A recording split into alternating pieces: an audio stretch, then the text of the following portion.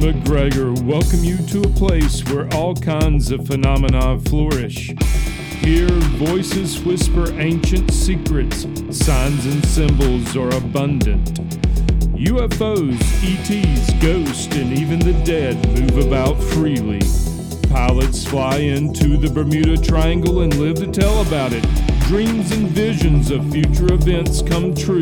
Mind-to-mind communication is the norm. Here, we meet authors, researchers, and investigators of the mysterious, the strange, and of the inexplicable anomalies that surround us. Step out of the everyday world and take a journey into the mystical underground.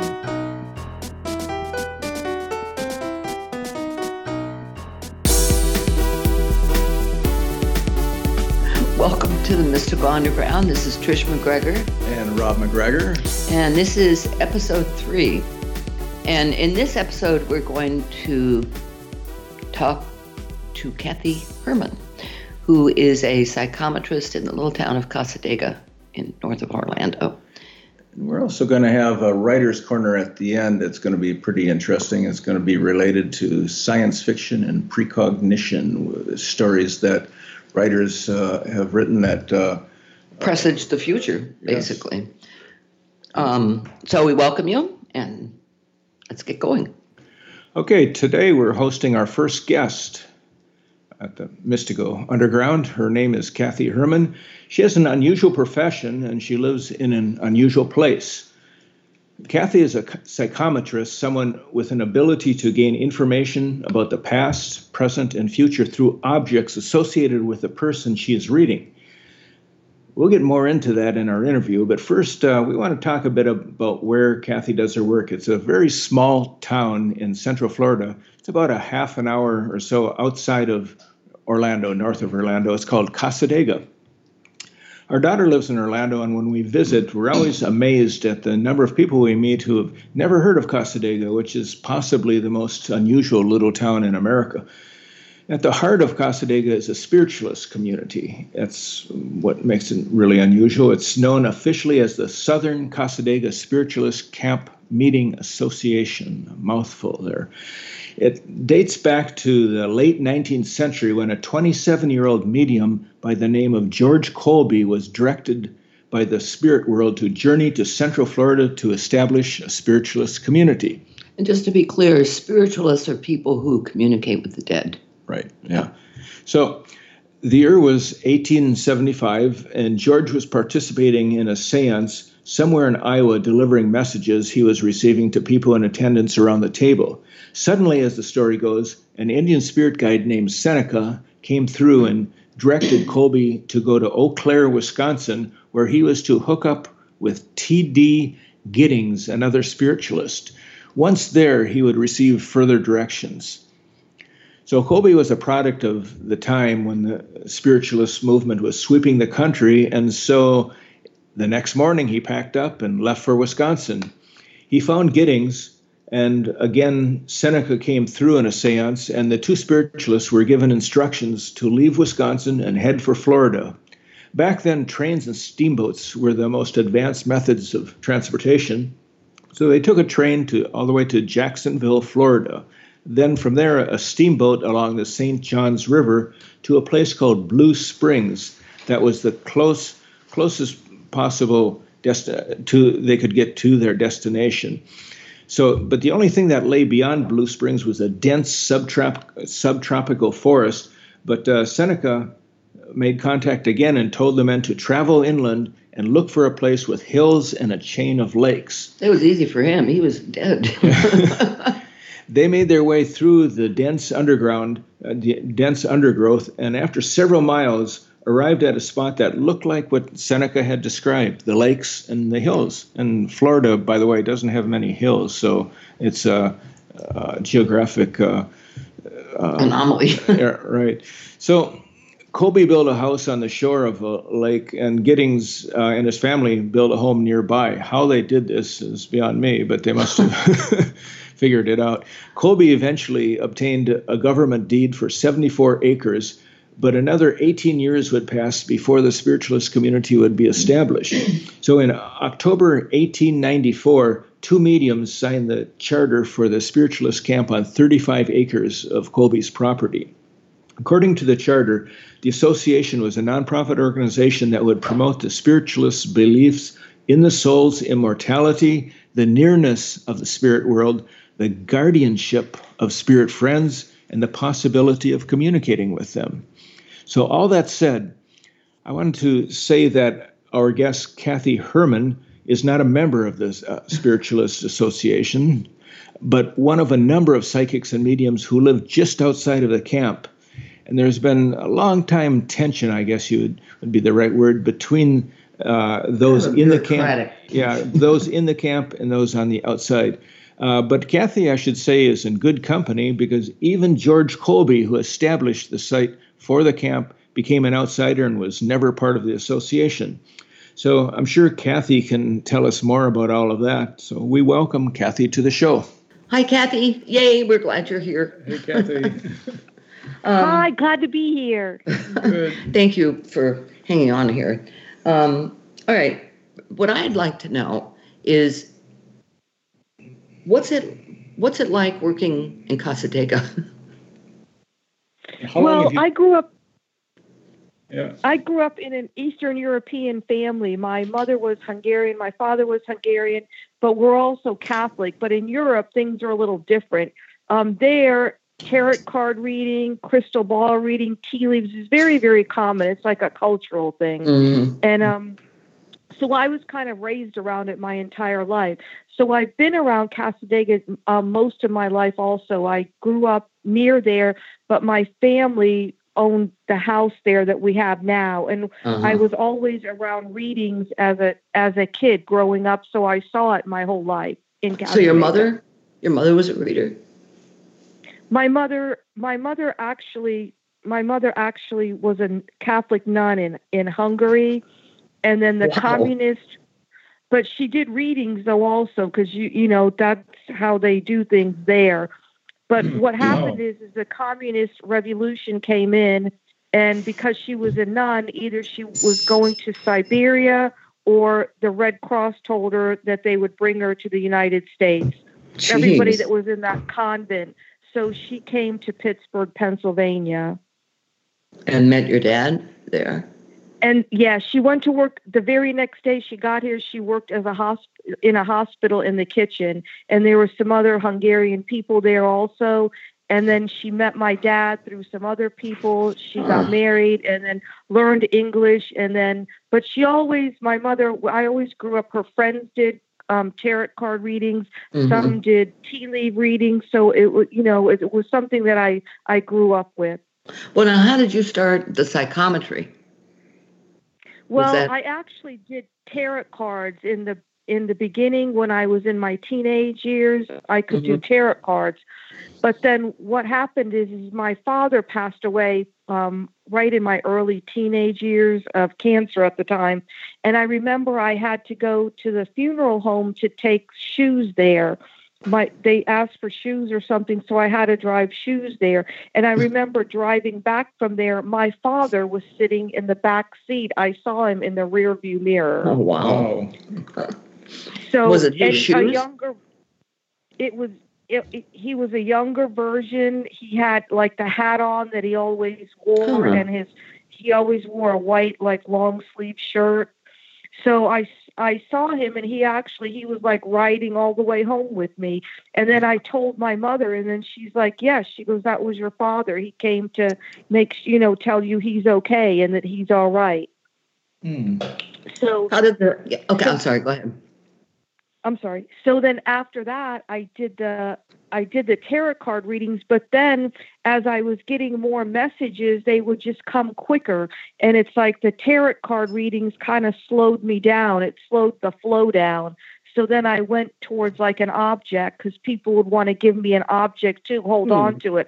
So I just naturally went more into the psychometry. Well, explain for people who don't know what psychometry is, explain how it works. Somebody gives you an object.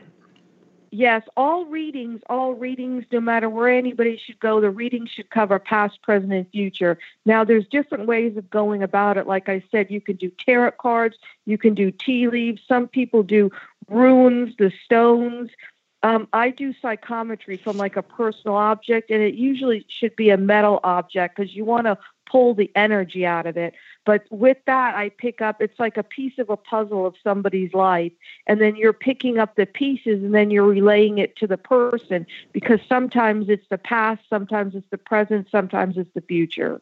Now, Kathy, the people across the street in the association, the spiritualist community, they don't go for the cards and the runes and all of that. Is that still the case? I know that was what they had said a long time ago when we were going there. Well, I believe now they have some readers there that do the tarot cards. Mm-hmm. And a lot of what they do on Sundays, though, is like the message service. That's what they like to do, is the message service, and that's what they prefer to do on Sundays. But I know that they have a couple people there now that practice the tarot cards. Yeah, I've been to those services. I went with my daughter, I don't know, a couple of years ago, and it's pretty wild. I mean, it's kind of starts out a bit like like maybe a Baptist revival or something, where they're reading and singing from hymn books, and then somebody came up and gave like a meditation, a visualization that was kind of interesting for about 15 minutes or so, and then somebody came up and they just started giving spot readings to people around the room, and then they had healers too. People ran to these seats at the back, and if you got in a seat, then the healers would come around and stand behind you and do a healing. So that was interesting. Now the people at the camp, most of the people there, they're actually, you're supposed to be a spiritualist. Whereas in the rest of Cassadaga, the rest of us, I mean, you have Baptists, you have Catholics. Not everybody is a spiritualist. Right. Some people are Buddhist, but the people in the camp, they want you to be a spiritualist. Right. So is that mandatory for living in one of the houses? Yes. Mm-hmm. Okay, so I know the first time our daughter got a reading with you, she handed you her cell phone. So when you are given an object, what happens? I mean, do you get impressions? Do you get feelings? Do you have visions? How does it work?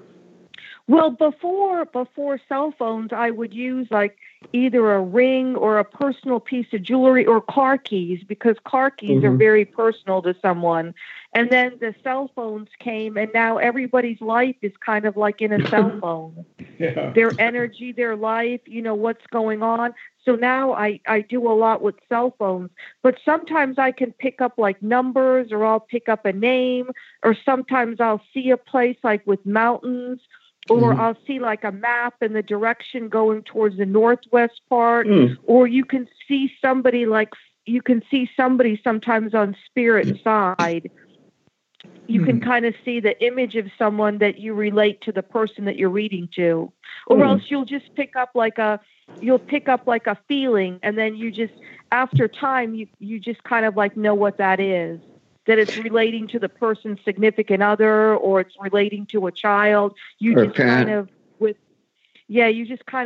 familiar with what it is. Well, okay, here's a question.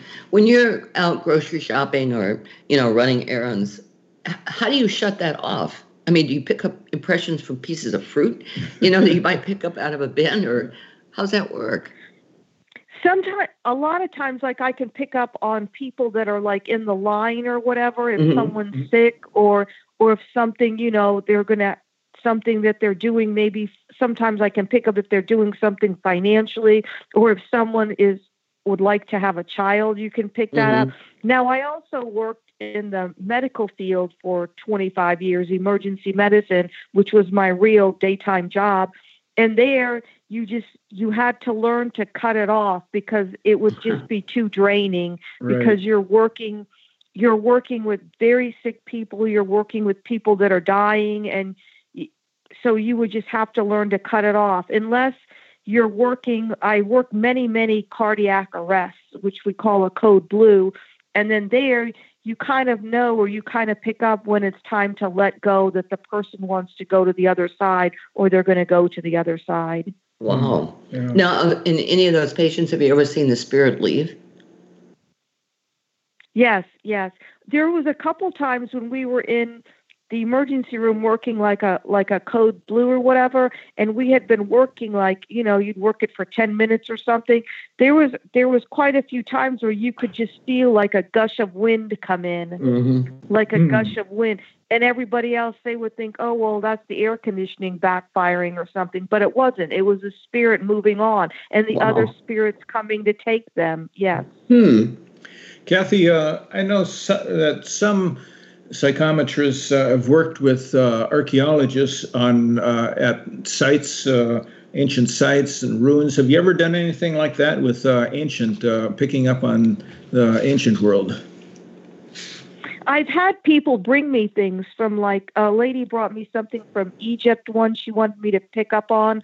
A couple other people have brought me some things from Africa, like a mask. And then they brought me some clothing and then jewelry that they wanted me to pick up on. Okay. But yes, and I've had the police. We've had the police, because my brother does readings too. We've had the police come there a couple times and work on a couple cold cases. Yeah, I was going to ask you about that too. Your husband is also a police officer, isn't he? Yes, he's retired now, but he was a police officer for 30 years. Oh, did you ever work with him on any cases? He would ask me once in a while something, because they would be like looking for somebody. And then he would say, well, where do you think you can pick up, like, where you think the person would have went, or, what direction, somebody who's absconded or whatever, and they needed to find where the person was. Huh. No. That's like my novels. Yeah. So, you've been how many years in Cassadaga? Probably going on 42 years now. Wow. So has the community changed much over the years? Yeah, the buildings and the streets and everything has kind of stayed the same. Now, the hotel across the street from us has changed hands a couple times. Right. It was once a nursing home, then it was a big band area place where people would come on Saturday nights, and there was like a lot of dancing and stuff going on the weekends. Then they went back and they did it back where it was for readings. So, and then since then, probably the last maybe 15, 18 years, they've converted it back where all the readers are there and the restaurant is there. Now, the camp, they used to tell people, like, the only real readers are there in their part, and don't go across the street, don't go here, because everybody across the street is fake and everything. And yeah, we heard that years ago. Yeah. Yes, but then what happened? A piece of property came up for sale across the street, and guess who bought it? The camp. Ah, okay. Right. So now they've kind of set up shop there. They've expanded there too.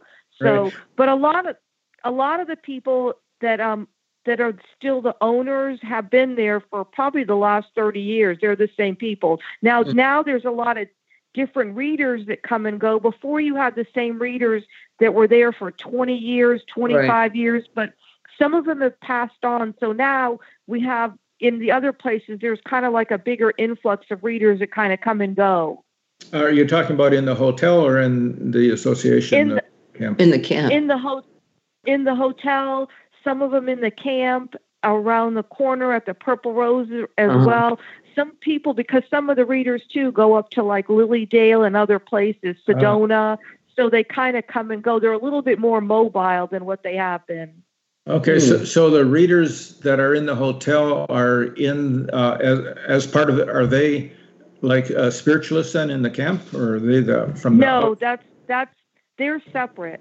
Yeah, that's what I thought, because the hotel isn't owned by the camp, right? It's private. No, it's owned by an individual, by a private individual. Yeah. Yeah, we've seen some changes over the years there too. I mean, we had one experience there where we went on Bike Week when there was no, it was about this time of year, February or March, and we went there, and it was really cold, and there was nobody in the hotel. Megan was just a baby. Yeah, Megan was a baby. We went in, and we got a room on the second floor. We got a suite actually, and we went to bed, I don't know, around 12:30. We were reading for a while, and it was around 12:30 or so. And we were just about ready to go to bed when we heard this sound coming down the hall, this clomping sound, heavy boots just coming down that hall, coming towards us. And we're at the end of the hall. And we went over to the door, and I put my hand in the door. But I just first we moved the dresser in front of the door. Well, yeah. What happened is we were really freaked out by this. I mean, we're normally not that frightened by the spirit contact, but this was terrifying. It affected both of us, and we actually, like Trish said, pushed the dresser in front of the door. Whatever it came right to our door and stopped right in front of the door. But there was rattled the handle. The handle rattled.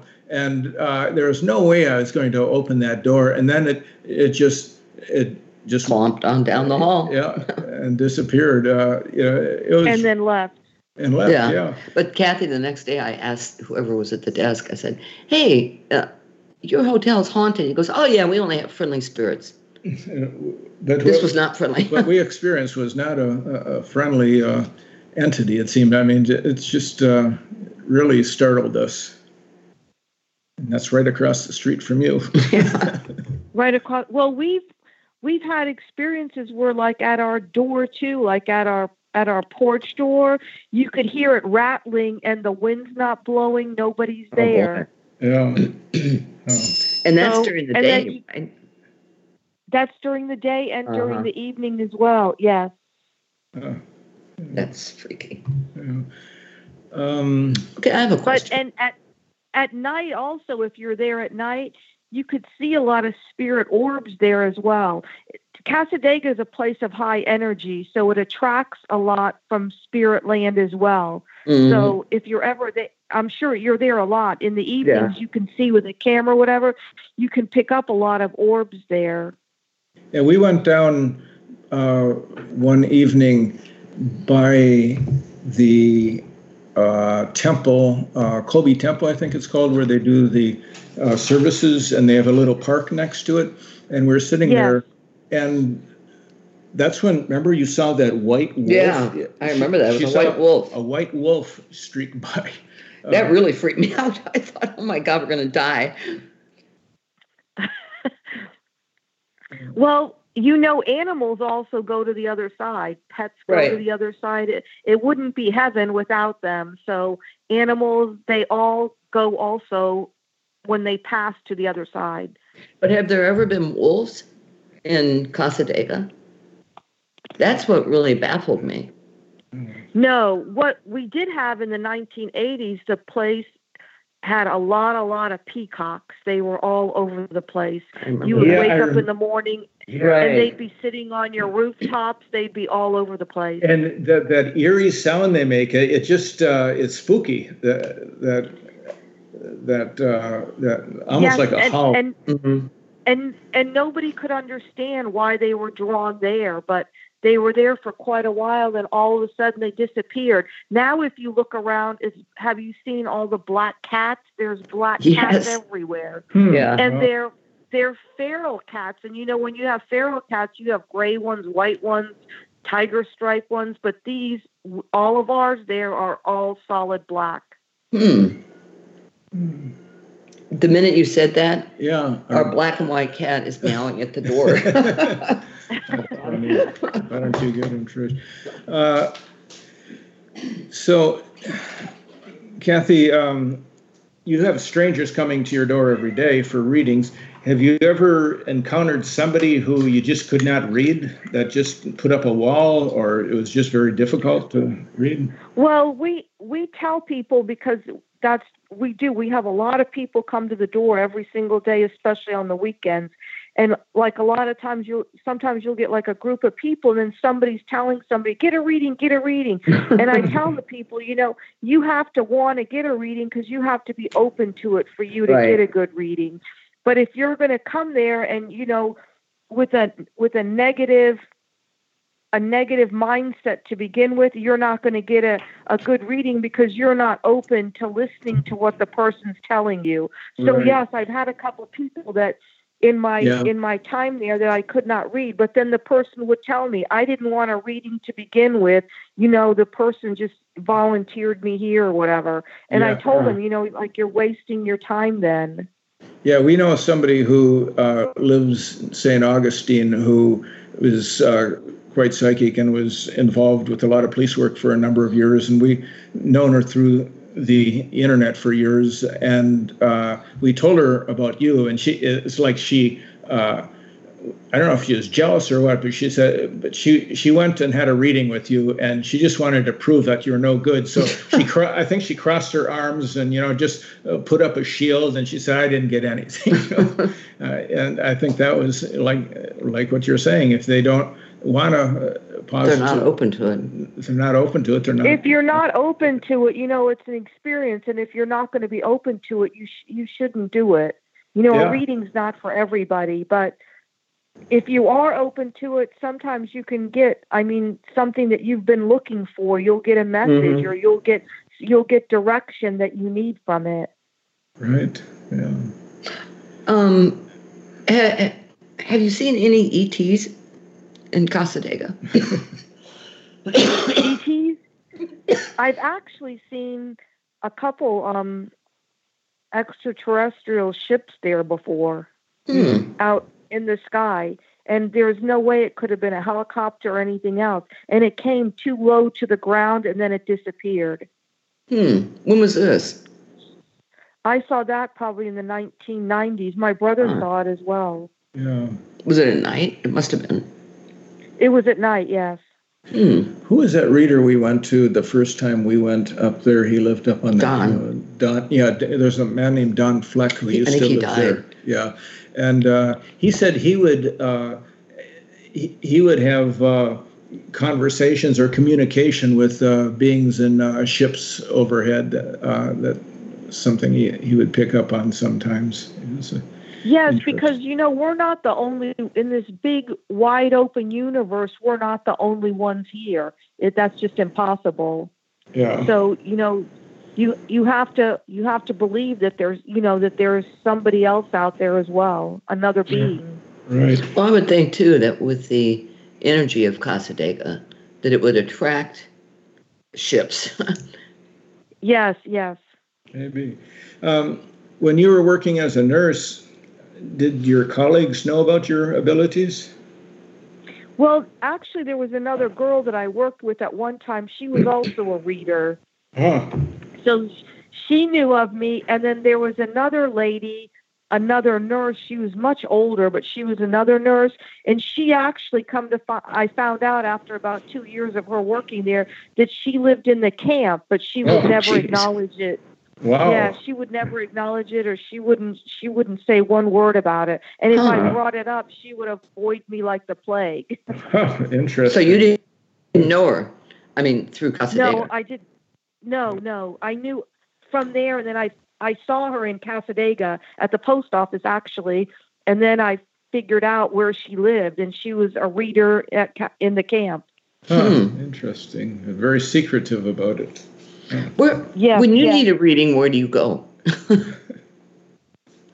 Sometimes I've had some friends pick up things on me and tell me, or sometimes my brother would pick up on me. He would throw out some cards for me. Mm-hmm. So it just all depends. Yeah, that's interesting. I've always wondered where psychics get readings. It's hard to read for yourself because you don't want to be, unbiased about it. You want it to go in one way or another. Well, that's the same thing is true in astrology. I could sit and look at my own chart for days and not figure out anything. Because you want it to say something for you. You want it to go in your direction. Yeah. So, because you're pretty well known out on the outskirts of Cassadaga as one of the outside readers, and your house is very prominent. I mean, if you're standing in front of the Cassadaga Hotel, there it is, right there. It is the house, and with the signs and everything, I think you probably would attract people who don't know that you're not part of the community. And as a result of that, do you feel hostility from some of these people? Do they know who you are? And is there anything? You mean in the camp? Yeah, from the camp. Well, sometimes I've heard this from people that have come looking for me, and they've never been there before. And they, the camp, it says information. They go there and they ask for Kathy, and they say the camp will tell them they don't know who I am or where I am, and they know where I am. Yeah, so right. Okay. And then the people would tell me, well, they told me they didn't know who you are or where you are, and it's like you're right across the street. Right. Yeah. So some of that is very foolish, because if people ask us for something, we tell them, go to the camp or walk around and get your vibe. You want to get your vibe where you feel comfortable, where you feel the mojo is the best for you. Go get your reading there. You don't have to do it with us. You want to get the best reading possible. So walk around, ask questions, feel the energy, and go where you're drawn. Because ultimately, everybody that comes there, you want to get the best reading possible. Mm-hmm. Yeah, it's true.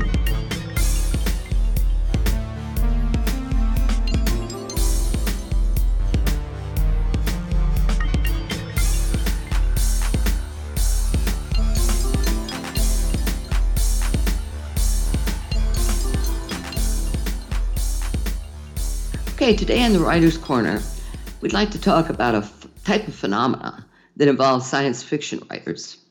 They have a long tradition of envisioning the future and its technology that later becomes scientific fact. In fact, through their creativity, they seem to tune in on the future. It's a type of precognition, I think.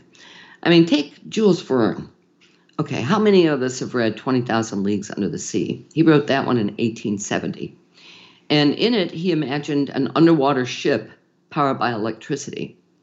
American inventor Simon Lake was inspired by the novel and invented his own submarine, the Argonaut, in 1888.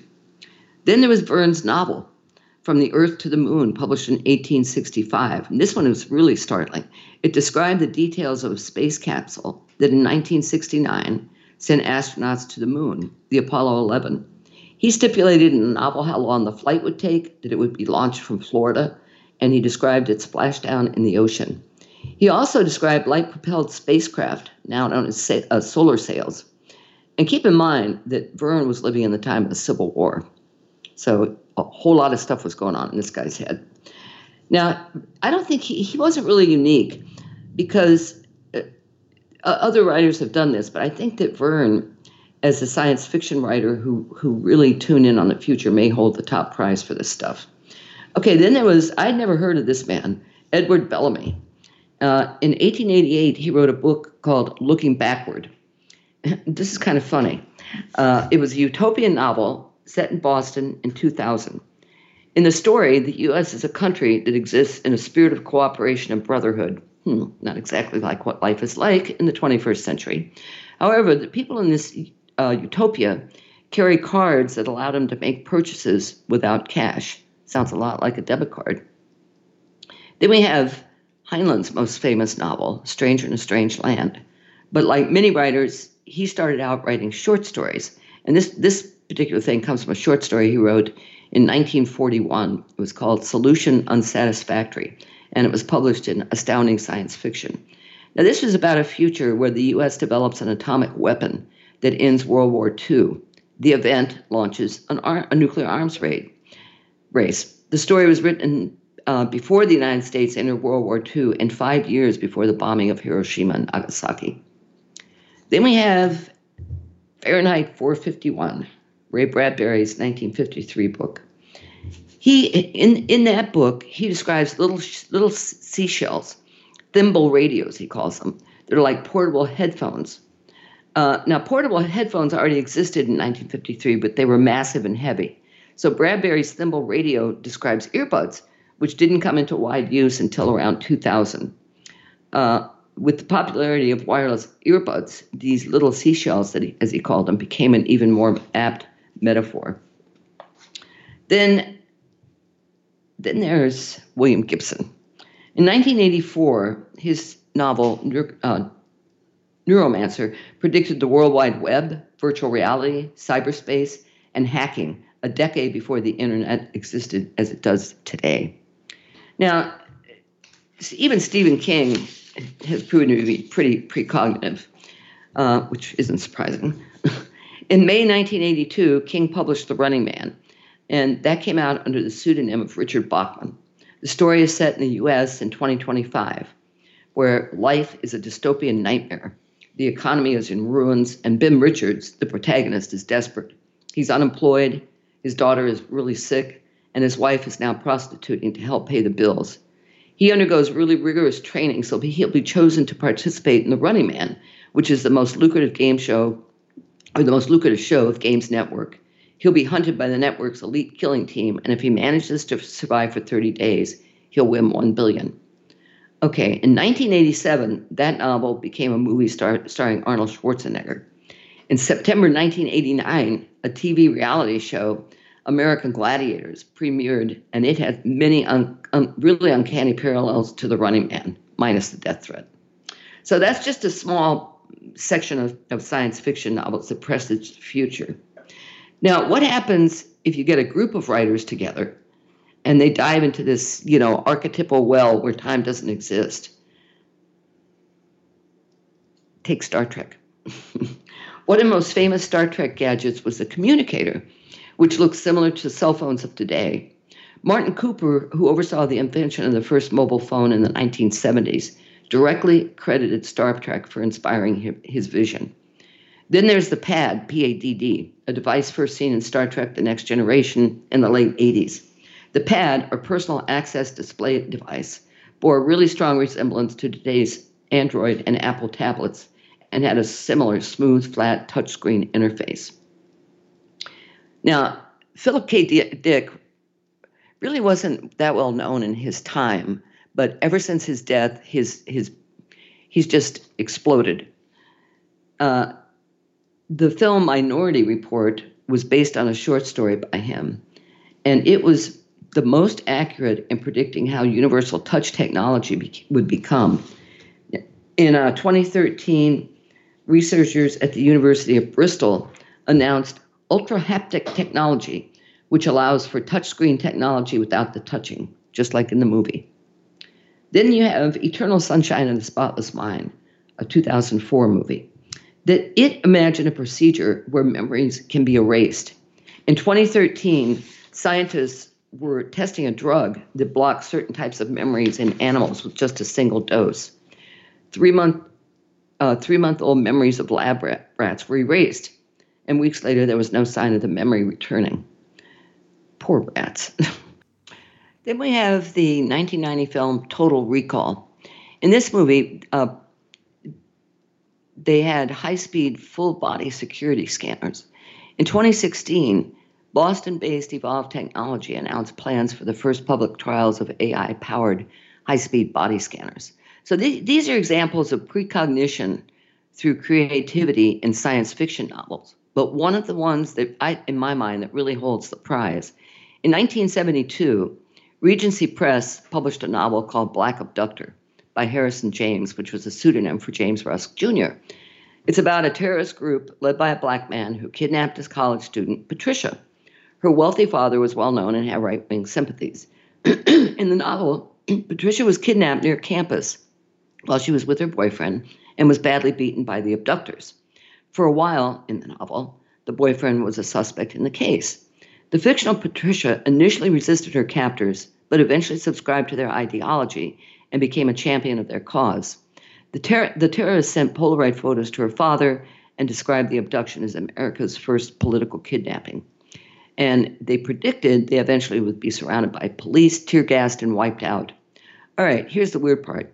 2 years after the book was published in 1974, Patricia Hearst, daughter of newspaper baron Randolph Hearst and then a college student, was abducted from her apartment or campus. The kidnappers were members of the Symbionese Liberation Army, a terrorist group led by a black man. Her boyfriend, Stephen Weed, was with her at the time, was badly beaten, and became a suspect in the case. Patricia Hearst, like the fictional Patricia, became a sympathizer of her abductor's cause. She ended up robbing a bank with her kidnappers and was photographed carrying an MI carbine. Now, either the FBI was either familiar with the novel or had read it, and the author became a suspect in the case. The real-life abductors were eventually surrounded by the police, tear-gassed, and killed, just as the fictional kidnappers predicted they would be. So, had the terrorists read the novel? Or was this an instance where a creative edge enabled an author to sense the future so deeply that he uncovered really stunning details identical to those that came about 2 years later? And this whole topic interested me when I had a similar experience with a novel I'd written called Storm Surge. In 1992, before I even knew about any of these precognitive movies and books, in August 14th, 1992, actually, I mailed off a novel, Storm Surge, to my new editor at Hyperion. It was the seventh in a series that featured a husband and wife detective team. And the story revolved around a Category 5 hurricane named Alfonso that slams into South Florida and flattens entire neighborhoods. So on the same day that I mailed it off to her, this is in the days before email, a tropical wave moved off the coast of Africa. That's one of many that roll away from that continent during hurricane season. And it had completely escaped my notice. But 10 days later, that wave had grown into one of the most powerful hurricanes on record. At one point, its winds were estimated to be in excess of 200 miles an hour. Hurricane Andrew walloped Homestead, Florida, basically wiped it off the map, and obliterated entire neighborhoods.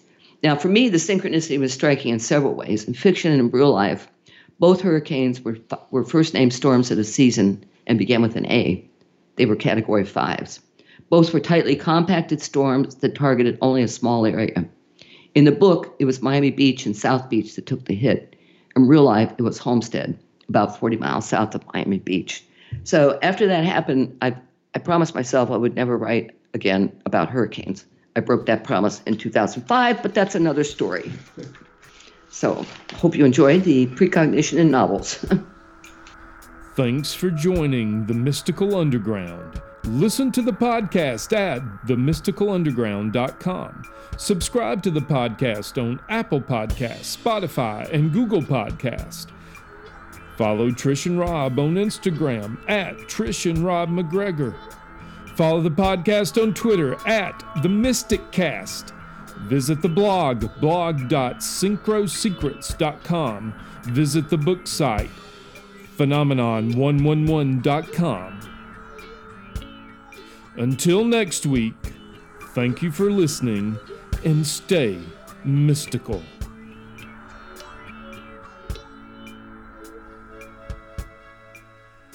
The thing about the smartphones being a product of Star Trek, that's when I think it's CNET. I don't know if the podcast still exists, but I think it was CNET that used to have a podcast on an Apple podcast, and the name of it was "We Have Communicators." Oh, really? Oh, that's so cool. That is cool.